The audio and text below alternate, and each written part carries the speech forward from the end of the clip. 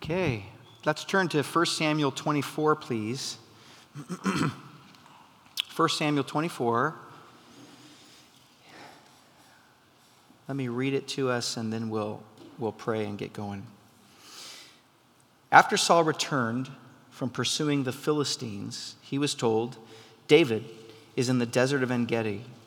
So Saul took 3,000 able young men from all Israel and set out to look for David and his men near the crags of the wild goats. And he came to the sheep pens along the way, and a cave was there, and Saul went in to relieve himself.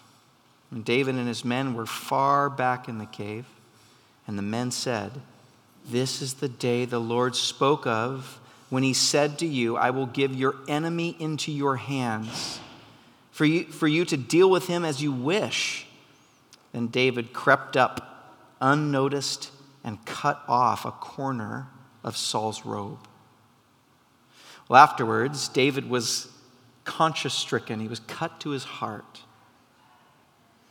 for having cut off a corner of his robe. And he said to his men, The Lord forbid that I should do such a thing to my master, the Lord's anointed, or lay my hand on him, for he is the Lord's anointed of the Lord.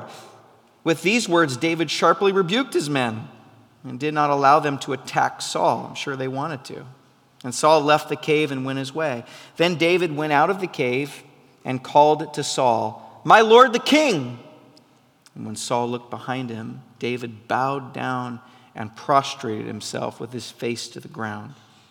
And he said to Saul, Why do you listen when men say, David is bent on harming you? This day you have seen with your own eyes how the Lord delivered you into my hands in the cave. Some urged me to kill you, Saul, but I spared you. I said, I will not lay my hand on my Lord because he is the Lord's anointed. See, my father, look at this piece of your robe in my hand. I cut off the corner of your robe, but did not kill you. See, there is nothing in my hand to indicate that I am guilty of wrongdoing or rebellion. I have not wronged you, but you are hunting me down to take my life. May the Lord judge between you and me, and may the Lord avenge the wrongs you have done to me, but my hand will not touch you. As the old saying goes, from evildoers come evil deeds, so my hand will not touch you. Verse 14, against whom is the king come out to Israel to get? Who are you pursuing? A dead dog? A flea? May the Lord be our judge and decide between us. May he consider my cause and uphold it. May he vindicate me by delivering me from your hand. And when David finished saying this, Saul asked, Is this your voice, David, my son? And he wept aloud. You are more righteous than I. Like the last one to figure that one out. He said, You have treated me well, but I have treated you so badly. You have just now told me about the good you did to me. The Lord delivered me into your hands, but you did not kill me. When a man finds his enemy, does he let him get away unharmed? May the Lord reward you well for the way you treated me today. I know that you will surely be king, and that the kingdom of Israel will be established in your hands. Now swear to me by the Lord that you will not kill off my descendants or wipe out my name from my father's family. So David gave an oath to Saul. Then Saul returned home, but David and his men went up to the stronghold. Let's pray. Lord, I am grateful to be here and rest in you today with all of these wonderful people, friends, family, that are all seeking you together. We've devoted this time to draw near to you corporately. And I pray that you would be pleased and that you would draw near to us as we draw near to you. Lord, we all have corporate needs. We also have individual needs. And Lord, we in faith are bringing them to you. And this passage, Lord, has a lot to do with hands. Lord, we open our hands. Lord, take what you will. Lord, we're yours. We don't close our fists around anything. This morning we are surrendered to you. Would you speak, God? And use me, I pray. In Jesus' name, amen. Okay, we've been going through the book of 1 Samuel on Sunday mornings. And in doing this, we've been discovering that this book is full, teeming full of life and ancient lessons of life. There's huge biblical themes throughout this book. It's like an ocean that's just filled with life underneath of it. We've got corruption and sin. Learned all about that. We've learned about true worship and true devotion to God and how that has the power to change a nation in Samuel. We've learned about the power of the Word of God, the power of God's Word, God's powerful redemption and how we can access it. Themes like God's faithfulness to his corrupt people. Very corrupt people, and yet God is still devoted and still holy. The promise of a new anointed leader, a Messiah, has come out of this book. Hannah in chapter 2, Samuel's mom, prayed about an anointed ruler that would come. Well, today we come to another theme that hits on some of the same ones, but it also hits on something that all people, being made in the image of God, all of us, we long for it, we strive to have it, we actually need it, we have to use it, and it's our need, our capacity for power. Power.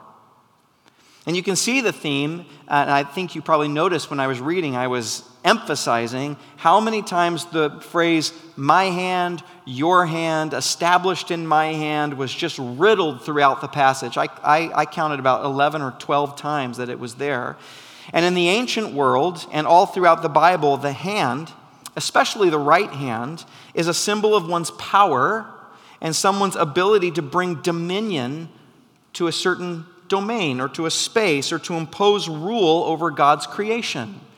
It measures your influence, how well you manage things, the power that you have. And today we're going to learn all about that. Indeed, the Bible uses the phrase first and foremost to describe the power and authority of God himself.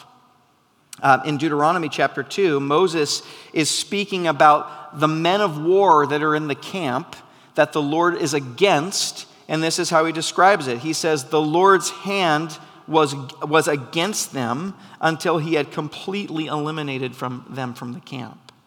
The Lord's power, his hand to bring dominion, subjection, his will was against that community until it came under his authority. David later penned in the Psalms, he said, but I trust in you, Lord, and I say, you are my God. My times are in your hands. I'm in your power.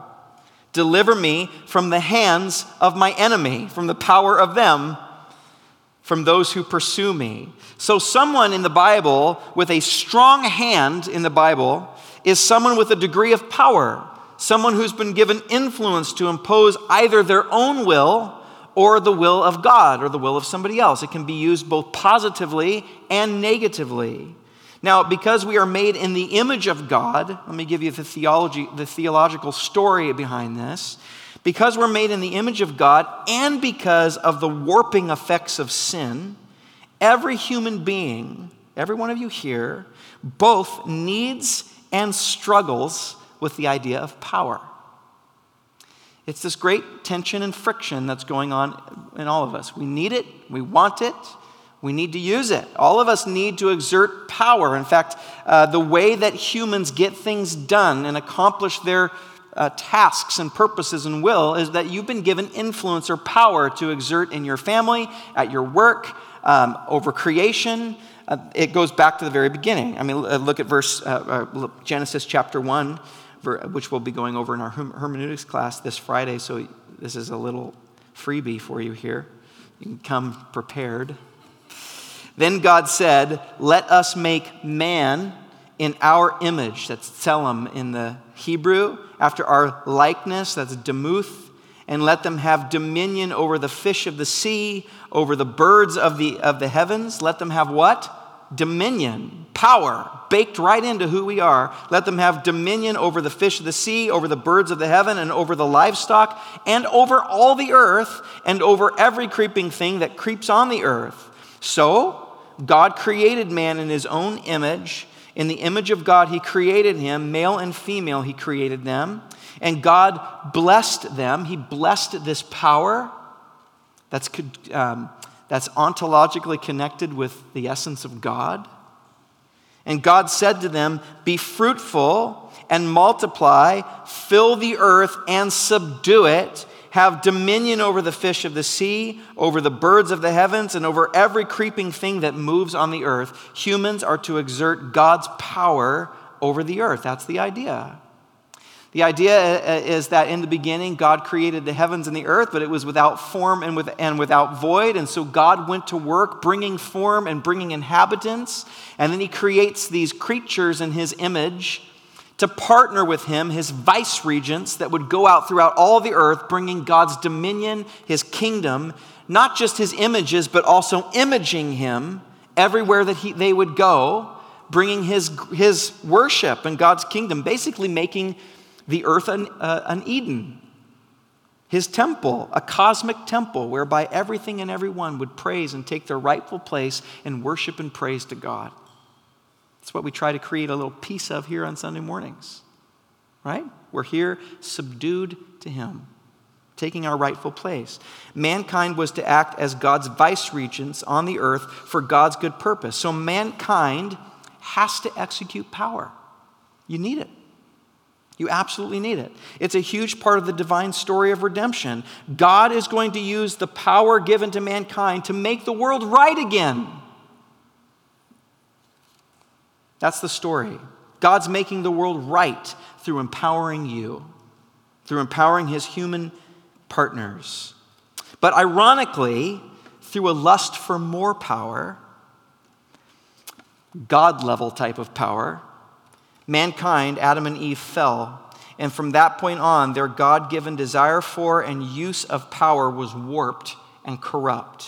Now we hate the word. It's immediately associated with something bad, something twisted, something corrupt. Instead of using it in the service to God and to others, as Jesus said, to love the Lord your God with all your heart and to love your neighbor as yourself, that's the true direction of our power and projection of our power. Instead of that, sin made man lust for power so they could use it and build their own kingdom, imaging ourselves to the world. This is precisely what we see in Saul in our story. His view of and lust for power and use of power is eating him alive. It's eating him alive. David, as we know redemptively, is God's new start. He's like the new Adam. And God is going to empower David to do what mankind was always meant to do. David is going to set up a kingdom of people who are devoted to Yahweh, a kingdom that's marked by God's righteousness and justice, that will eventually bring all the world to itself on Mount Zion, and all the world will be engulfed in this incredible kingdom. That's the story. That's where we're headed. But in order to do this, God first has to teach David about true power and more about what we can call artificial power. We're going to learn three things this morning. This passage shows us the power of true power. The power of true power. It has the power to overturn kingdoms. Okay?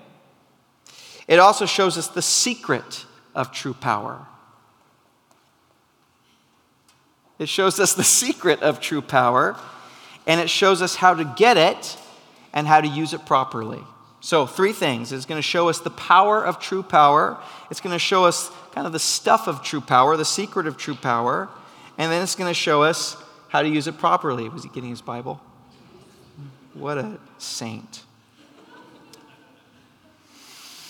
So the episode starts out, and here's what's interesting about this. The episode starts out with an obvious juxtaposition here of power. You've got Saul, a man endowed with official power, exuding incredible, vast amounts of powerful resources. He has an administration of servants, people that do what he wants to be done. He has apparently a very reliable spy network that continually finds David, accurately finds David. Maybe this is the first generation of the Mossad, for all I know. And he's got this army of 3,000 men. He gathers 3,000 people, 3,000 men to go and search for David. He seems to have almost total control over how he uses this army. He can make, apparently, unilateral decisions when it comes to this army. The narrative speaks of no administrative official that says to him, excuse me, Saul, how are we justifying the use of all these resources and manpower when we haven't a shred of evidence that David poses any threat at all? No one speaks up. There's no evidence that David is even a threat. In fact, there's evidence that David has only acted in the national interest of Israel. He's a hero. Yet no one questions him.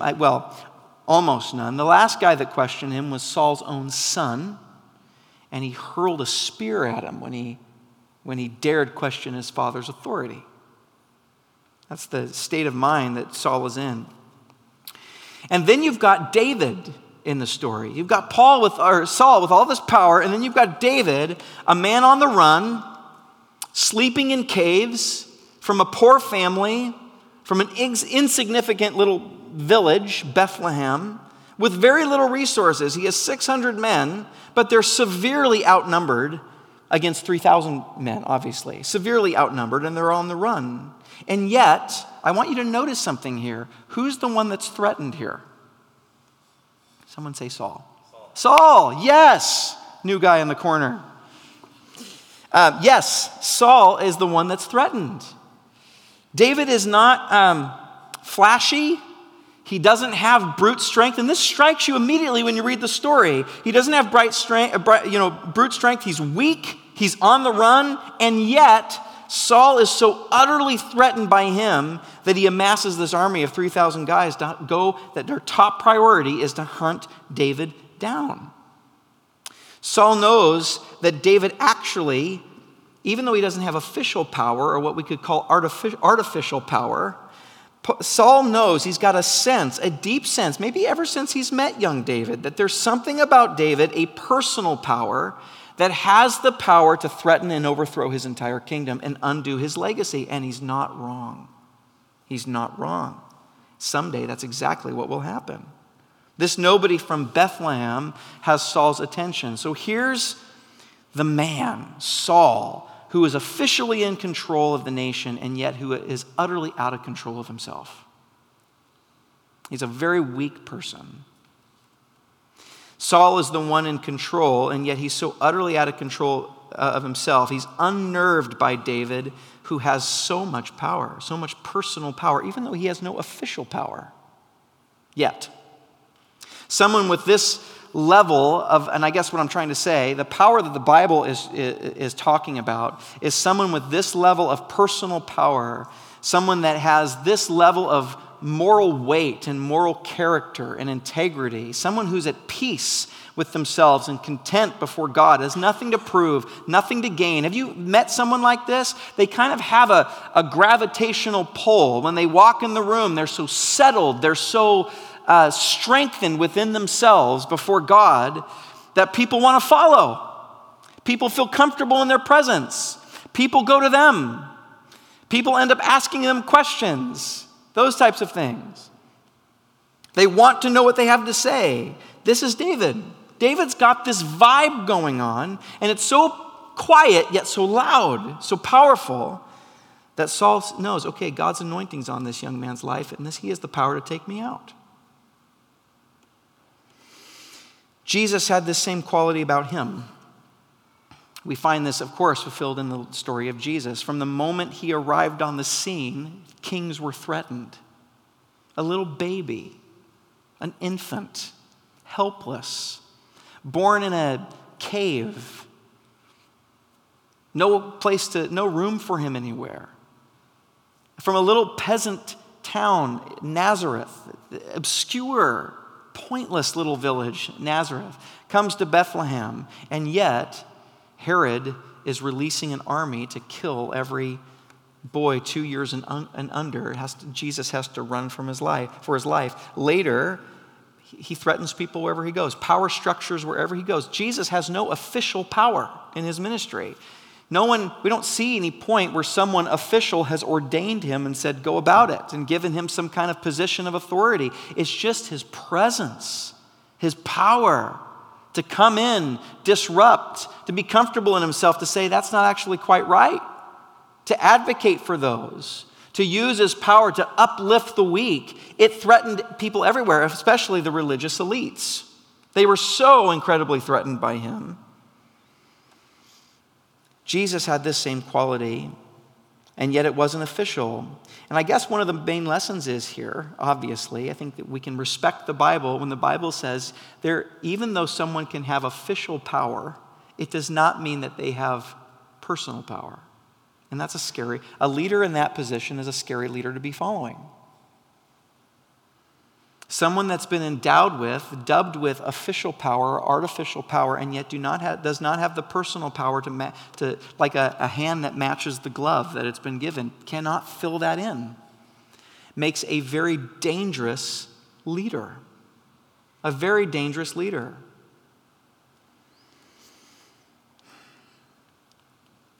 And yet, to flip that coin over, this also shows that not everybody with official power, yet there's people that have great strength and great power. Maybe you. Maybe you've not been given official title or a position or whatever that might be. And yet, the Bible would say over and over again, there's a power that God wants to impart to you from the foundation. It's baked into who you are. There's a certain power that we have as humans that has the strength and the power, the quiet strength to really subdue and overthrow corruption and kingdoms, and to make a big difference in your family, in your work, in your life, wherever your feet would tread. Maybe you feel obscure. Oh, take heart. This is the stuff of power. But there's a secret to using it. There's a secret to true power here. Again, a theme that runs all the way through. Let me show you in verse 5. Afterwards, David was stricken. He was conscience stricken, or some of your translations say he was cut to the heart for having cut off a corner of Saul's robe. And he said to his men, the Lord forbid that I should do such a thing to my master, the Lord's anointed, or lay my hand on him, for he is the anointed of the Lord.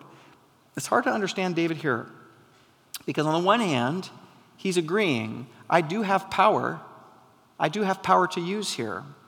But on the other hand, he's stricken when he uses it. God does not stop him. God does not put an angel with a flaming sword in front of Saul as he's doing his business in the cave and say, stop. He's got the power, and God allows him to use it if he wants, and yet his conscience is stricken him. Why does he feel so bad for simply cutting off Saul's robe? I mean, his men wanted him to do more than that. They were probably disappointed that he didn't kill Saul. And yet David is stricken for something much, much less. He's convicted for something much less.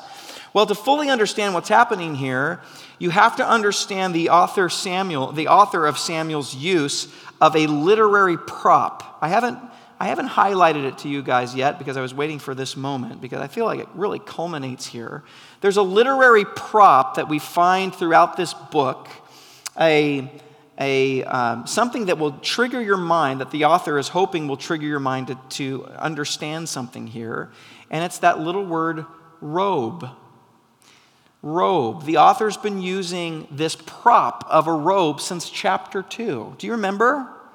In chapter 2, little Samuel was dedicated to the temple, and what did his mom bring him every year? A robe. A robe that he would grow into. This really comes into culmination. It really shows us a little bit more. Later, it was the tearing of Saul's robe that confirmed to Samuel that God was ripping the kingdom away from Saul. You remember that really dramatic point? It's in chapter 15, verse 27. It says, as Samuel turned to go away, remember Samuel's so frustrated with Saul, he didn't do what God wanted him to do again, didn't use his power correctly again, took it into his own hands, took power into his own hands. And Samuel's arguing with him, and he says, look, God's done with you, man. And he turns away, and remember, Saul grabs his robe, and Samuel's robe is torn from the movement, the momentum. And Samuel whips around and looks Saul in the eye and says, God's tearing the kingdom away from you. He felt like a prophetic moment when that happened. An energy happened when it ripped. God's taking it away from you. Jonathan took his robe off. If you remember, Jonathan took his robe off and put it on David. Remember that? Signifying that God was going to give David the kingdom. Jonathan is the heir to the king. He's next in line. But Jonathan sees the power, the personal presence. He senses the anointing, the moral weight of David. And so he takes off his robe and puts it on David, an act of saying, the kingdom will be yours. And now in the cave, David sneaks up and uses his hand, his power, to rip the kingdom away from Saul. Now you're understanding maybe why his conscience was cut a little bit. He knew exactly what he was doing. Even though he has not physically harmed Saul, he has by his own hand, that's what I want, by his own hand, cut off the kingdom from the Lord's anointed, from Saul. And here's the point. Here's the secret to power. David knows that artificial power is self-made. Please know that. If you're taking notes, write it down. Very important hinge that power moves on in the Bible. David knows that artificial power is self-made. That means it's marked by control. It's marked by manipulation. It's marked by anxiety and therefore results in an abuse of power. This kind of power is insecure. It's ran by insecurity. And it leads to disintegration and even spiritual and mental illness. It's this kind of leadership that corrupted and destroyed Saul. You remember Saul, when he first got going, he's a great guy, humble, lovely man, really great. But power began to erode his character like acid to a metal. Just starts taking it away. And now, you read Saul now and you think, what happened to the other Saul? He's gone. He's been completely taken over by his lust for more to make up for his insecurity. So, David understands to take the kingdom like this is to become a leader like Saul. To take the kingdom of his own power, to manipulate, to control, to crane it out, to make it happen, is to become a king just like Saul. David, in Jesus' words, David would gain the world and yet forfeit his soul in doing this, in doing it like this. True power, the inner power, because we're seeing an external power with Saul, we're seeing an inner power with David. The power of a devoted, consecrated life is, if you're taking notes, a surrendered power. Artificial power is self-made. Inner power is a open-handed, surrendered, released, trusting, peaceful power. David is, in essence, saying there is only one true power, and that one is God. Therefore, God is the one who will establish the kingdom in my hand that's open. My hand. I dare not do it myself. I dare not try to make this happen myself. This is really an earmark, I think, of maybe we could, think it through with me. Maybe every sin. Remember let's go back. Let's see if we can find it in the first sin. In Genesis chapter 3, it says, now the serpent was more crafty than any other beast of the field that the Lord God had made. And he said to the woman, did God actually say, you shall not eat of any tree in the garden? And the woman said to the serpent, well, we may eat of the fruit of the trees in the garden, but God said, you shall not eat of the fruit of the tree that's in the middle of the garden, neither shall you touch it, or else you'll die. But the serpent said to the woman, you won't die. You will not surely die. For God knows that when you eat of it, your eyes will be opened, and you will be like God. Power. You will be like God, knowing good and evil. So when the woman saw that the tree was good for food, and that it was delight to the eyes, and that the tree was to be desired to make one wise, I'm assuming she used her hand, and she took the fruit and ate it, and also gave some. She influenced her husband, gave it to somebody else, relationally used her power over another, and he ate. In the end, it came down to, Nicole and I were talking over this passage last night, and we discovered together that at the end it came down to trust. I'm either going to trust God and surrender to the lines and boundaries that he has drawn for me, or I'm going to trust myself, not believe that he has my best interest at heart, and take matters into my own hands, into my own power to make this happen. Maybe it's even a good promise. A lot of scholars debate that God, it wasn't wisdom that God was holding back. It was the way she went about it that was wrong. Wisdom is the fear of the Lord. Wisdom is a big thumbs up in the book of Proverbs. There's a lady wisdom that's talking and trying to give out her fine jewels and her sayings to everybody in Proverbs. It's not that. It's the way she went about it.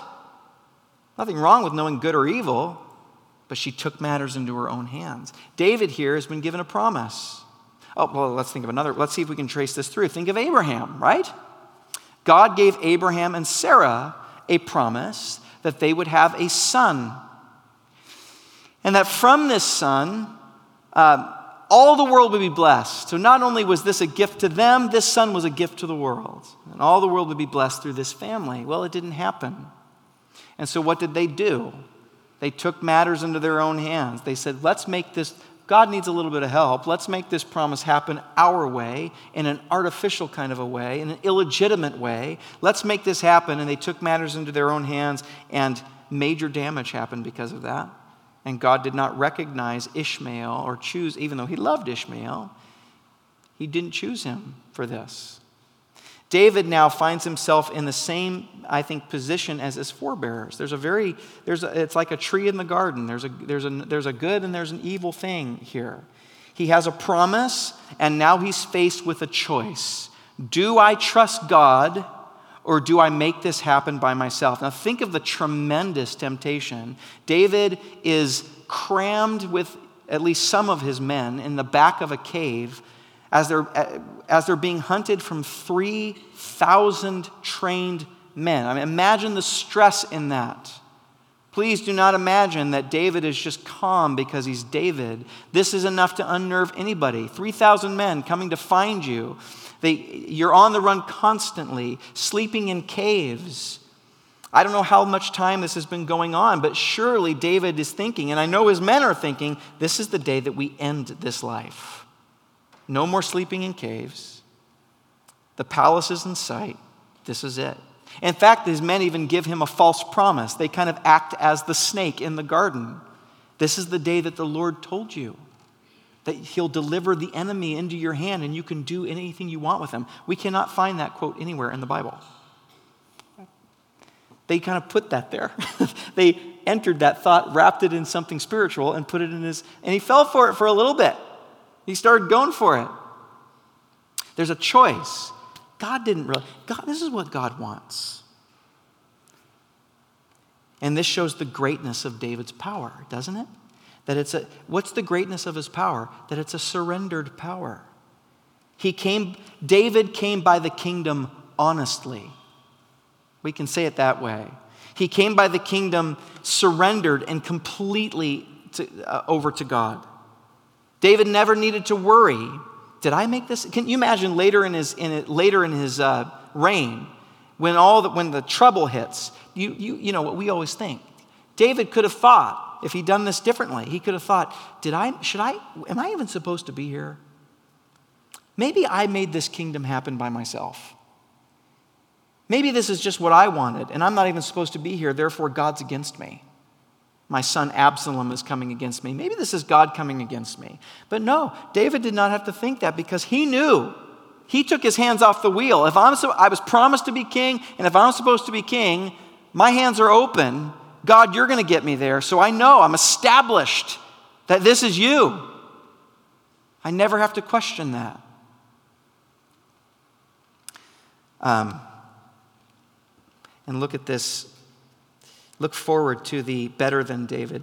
In Matthew 26, we see the same surrendered power in power himself. Jesus is power. He says, while he was still speaking, Judas came, one of the 12, in another garden, by the way. One of the 12, and with him a great crowd with swords and clubs from the chief priests and the elders of the people. And now the betrayer had given them a sign saying, the one I will kiss is the man, seize him. This is because, if you didn't know, Jesus did not walk around with a halo on his head and blue, Caucasian eyes. He looked like his followers. And so the temple guard said, which one is it? And Judas said, okay, the one that I go up and kiss, that's the signal. That's how you can identify him. Again, where's the power in that? It's quiet. And he kissed him, and Jesus said to him, friend, do what you came to do. What do you hear in that? Surrender, friend, do what you came to do.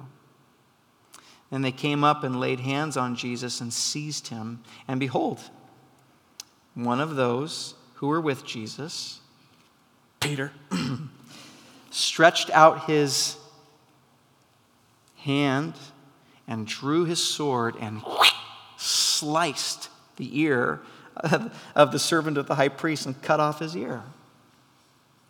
I'm going to make it happen. And Jesus said, put your sword back in its place. Surrendered power.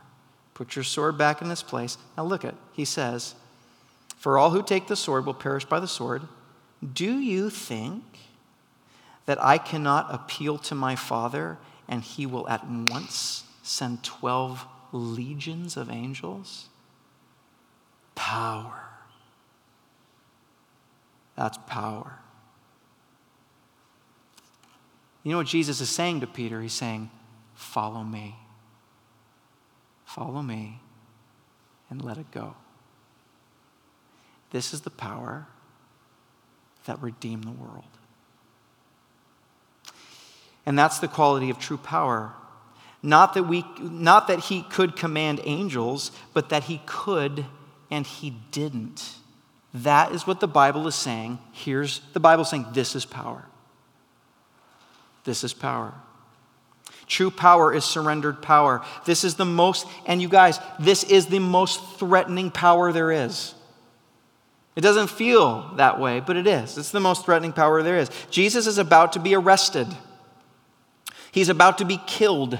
And he still does not feel the need to do anything to thwart it or to control it or to get involved in it. He's remarkably uninvolved. And yet he's got all this power, and yet he's completely surrendered. He allows the machine to eat him up, to grind him to dust. He just lets it happen. Think of someone who doesn't need to strive to make things happen. It's a dangerous person. It's a dangerous person. Someone who doesn't freak out when things go wrong because they think the whole world is on their shoulders. Someone that freaks out when things go wrong, what does that tell you? It means we've made ourselves too big. We think we're too important at that point. I have to do something or else. If I don't, then we have this real... Jesus is saying, Jesus, the God of the universe, power himself, is saying, I surrender. Someone who is at complete peace, even in a cave, when things aren't going the way that he thought, when the future looks bleak, he can't see what's in front of him, he doesn't know how it's going to happen. This is true power. This is the kind of power that the Bible says will overthrow kings and redeem the world. A surrendered power. How does David come by it? I mean, you've got to ask that. How do you get it? How do you get this kind of power? Well, I want to say to you, first of all, I want to give you some things that are very practical here. I would say one thing, time with God. And here's what I mean by that. Real time with God. I don't mean like a checklist of things that you do, like read your Bible or have say a prayer and you call it time with God. That's fine. Those things might be involved. Those things are more like scaffolding to real time with God, to actual time in His presence. What happens when you're in the presence of God? Is anybody, I remember, let me just give you an anecdote. I remember when I was a teenager, I was going through, embarrassingly to admit, teenage kind of problems. But for me as a teenager, they were very big kind of problems. Teenagers, they tend to think, wow, the world's going to explode if my friend doesn't like my Instagram post or whatever. There was something like that, and it caused me incredible turmoil in my heart. I remember I grew up in McMinnville, Oregon, and in McMinnville, up on a hill, there is a cemetery. And I had a little Volkswagen Cabriolet convertible top, super fun. And it was in the summertime, and I drove my little stick shift Volkswagen up to the top of this thing. I had the top down, and I just sat. I listened to worship music, and with a tape deck. Have you heard of the? This plastic. It's got wheels and ribbon in there. Yeah, it plays music. It's crazy. So anyway, I put that in there, and I listened to some worship music. And after a while, I remember thinking, even though so in this cemetery, it was dusk, and the presence of God descended on my little car in that moment. And even though the problems were still there was a sense that glory Himself is here with me. What do those things matter anymore? It's like, I don't have any money on me, but if I had like a penny and if I held it up to my eye really close, it looks really big. It's like my problems. I focus on them. I get into it. I start getting anxious. But when I pan it back and see all that God is, all of a sudden, it's still there, but it's just a little penny. Peace. God outweighs it. Spending time with God, coming actually into contact with His presence, is a prioritizing experience. You remember what really matters at that moment. In fact, the word glory, kavod in the Hebrew, is the word weight or matter. We use the same. In fact, we're talking about this with David. He had a certain amount of weight. We use the same kind of phrases. She has more weight.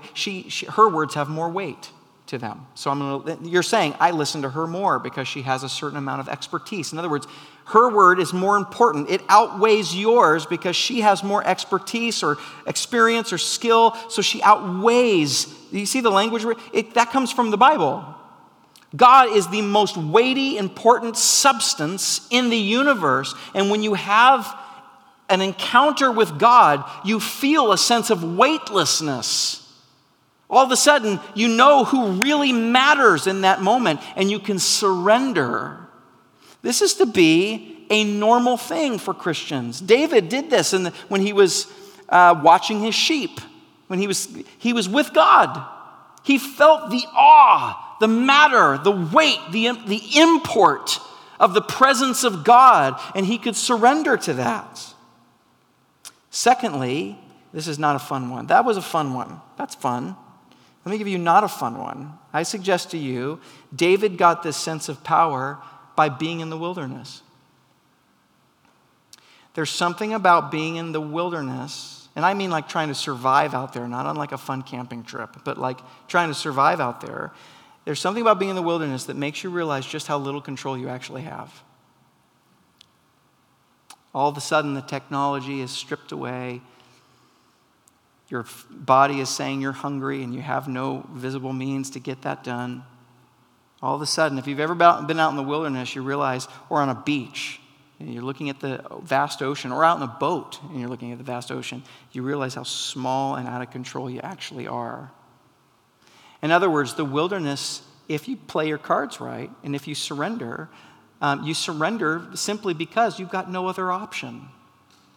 The wilderness moments in your life are moments to which you have no other options. This is why I'm convinced Jesus said, blessed are the poor. Blessed are the poor. Blessed are those who mourn. Blessed are the... Why? Because people who are not poor typically don't have as many opportunities or felt falling on God for desperation because they have other options. John Wesley said in one of his sermons, he said, the gospel has the least amount of power in affluent places. And he went on, you go on to read his sermon, he explains that people that have a lot of affluence have their blessing has actually become a hindrance because they don't feel a need for God. They don't feel a desperation typically. All their things are in order. If they run out of money, they have a card. There's a lot of things going on that make them feel padded from this wilderness that breeds a desperation for God, and he's there. You guys remember Paul put it so well in Romans. I remember this one. Romans 5. He says, not only this, but we rejoice in our sufferings. Blessed are the poor. Notice Jesus doesn't say, blessed the poor will be because someday they'll get education and money. No. He says, right now, in their poor state, blessed are they. I think this is why. Not only that, but we rejoice in our sufferings, knowing that suffering produces endurance, and endurance produces character, and character produces hope. What are we talking about? Character? We're talking about personal power. And hope does not put us to shame because God's love has been poured into our hearts through the Holy Spirit. David had to depend on God. He didn't have an option. He had to. And God showed up. Thirdly, David came into the kingdom by losing it. Last point. I'll just read this last point to you. I'm going to read verse 8 to the end of it. David went out of the cave and he called to Saul. Listen to his argument here. It's like a courtroom. He says, my lord the king. And when Saul looked behind him, David bowed down and prostrated his face to the ground. What is this? This is an act of surrender, submission, hands open, kill me if you must. This is very vulnerable. Saul could have said to one of his 3,000, go get him, boys. Off with his head right there.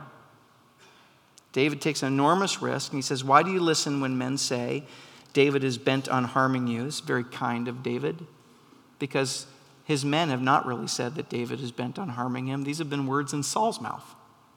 But David is allowing Saul to save face a little bit. This day you have seen with your own eyes that the Lord delivered you into my hands. In other words, I do have power. I do have it. Some urged me to kill you, but I spared you. And I said, I will not lay my hand on my Lord because he is the Lord's anointed. See, my father, a reminder that he's actually the king's son-in-law. He is family. See, my father, look at this piece of your robe in my hand. I cut off the robe of the corner of your robe, but did not kill you. See that there is nothing in my hand to indicate that I am guilty of wrongdoing or rebellion. In other words, this is hard-clad evidence and proof that I'm completely innocent. I have not wronged you, but you are hunting me to take down my life. May the Lord judge between you and me, and may the Lord avenge the wrongs you have done to me. Notice David is not saying, this is not a wussy kind of surrender. David is not saying, yeah, you're right, I've been wrong. No, he's like, no, I'm innocent, and God's coming for you, man. Not me, God's coming for you. But he says, but here's an act of volition, but my hand will not touch you. As the old saying goes, from evildoers come evil deeds. So my hand will not touch you. He's saying from your heart proceeds your actions. And my hand will not touch you because my heart is right. Against whom has the king of Israel come out? Who are you pursuing? A dead dog? A flea? May the Lord be our judge and decide between us. May he consider my cause and uphold it. May he vindicate me by delivering me from your hand, your artificial power that he's also given to you. And when David finished saying this, Saul asked, is that your voice, David, my son? Notice Saul is overthrown. He's defeated in this moment. He's humbled. Is that your voice, David, my son? And he wept out loud. You are more righteous than me. Saul is overturned. He's overthrown. You have treated me well, but I have treated you badly. You have just now told me about the good you did to me. The Lord delivered me into your hands, but you did not kill me. When a man finds his enemy, does he let him go away? In other words, this is not the way of the world. This is not the way of true power. When a man finds his enemy, he squashes him. It's a show of, I'm stronger now. I'm top of the heap. That's what Saul's used to. Well, may the Lord reward you well for the way you treated me today. I know that you will surely be king and that the kingdom of Israel will be established in your hands. Do you hear that? That's an admission. You will be king, David. I know it. I know it. And it will be established in your hand because of true power. You will fill this glove with your hand. Now swear to me by the Lord that you will not kill off my descendants or wipe out my hands from my father's family. David refuses to take control. In fact, David vulnerably gives himself up. He wins by losing. He overthrows Saul's heart, not through a show of strength, but through a show of strength that's shown through weakness and humility. This is John chapter 19. Then Pilate took Jesus and flogged him, whipped him. And the soldiers twisted together a crown of thorns, and they thrust it on his head. And they arrayed him in a purple what? Robe. They came up to him saying, "Hail, King of the Jews!" And they struck him with their hands. And Pilate went out again and said to them, "See, I am bringing him out to you that you may know that I find no guilt in him." So Jesus comes out, here's the scene, wearing the crown of thorns and the purple robe. And Pilate said to them, "Behold the man." Most scholars agree that Pilate said to them, "Behold the man," because the Jesus that went out to be flogged is now unrecognizable when he came back. They beat him so bad.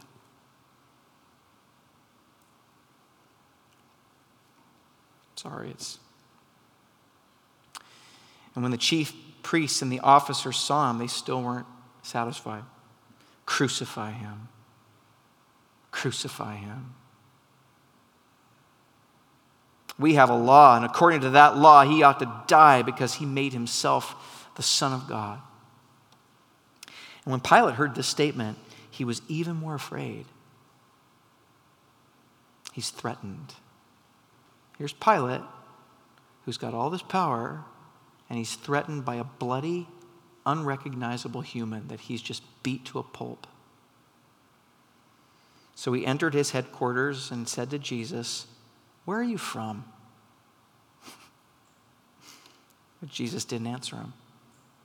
So Pilate said to him, "Will you not speak to me?" You ready for this? "Do you not know that I have authority to either release you or authority to kill you, to crucify you? I can get this done right now. I say a word, you're either out or I'm going to kill you." And look what Jesus said. "You would have no authority over me at all unless it had been given to you from above." Jesus is not saying this at his best physical moment. He's just been beaten, almost died from that, and yet he's got the clarity, the strength of spirit to keep things in priority, to keep it right. He says, no, actually, he could probably barely breathe. His lung wall probably exposed. All of his mental energy training just to manage the pain. And yet he still can say something so brilliant. He can still say, "No, I'm submitting to you because my Father has given you authority. And me, power itself, am submitted to the ultimate power." The man is being slowly and methodically murdered, and look how surrendered he is. He's completely yielded. Jesus, the Messiah, submits himself to the Lord's authority given to Pilate. He doesn't need to do anything apparently, or control or manipulate. He's completely yielded. He can submit himself completely to the process, even when corrupt people are involved. Can we say that? He doesn't have to make God's plan happen. He doesn't freak out when power is in the hands of a tyrant. Neither David nor Jesus freak out when power is in the hands of a corrupt system. But they even give themselves over to it, and it eats them alive. Think of our current leaders. Just think of them for a second. Do they match any of them?